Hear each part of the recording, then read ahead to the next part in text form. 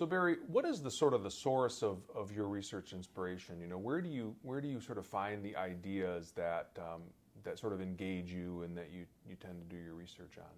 Well, I think it's as much from personal experience as it is from where prior research is in journals and things like that. So in fact, when I for many, many years teaching a doctoral course, I would always ask students, in addition to a regular major paper, I would have them do little inspiration papers. But one of the things even before we begin that is I ask them at the very beginning of the class in the first week is to read the New York Times and come up with 2 or 3 research ideas right from the New York Times. And so I've always liked to have sort of either current events and issues affecting my research or personal events, and a lot of these have actually,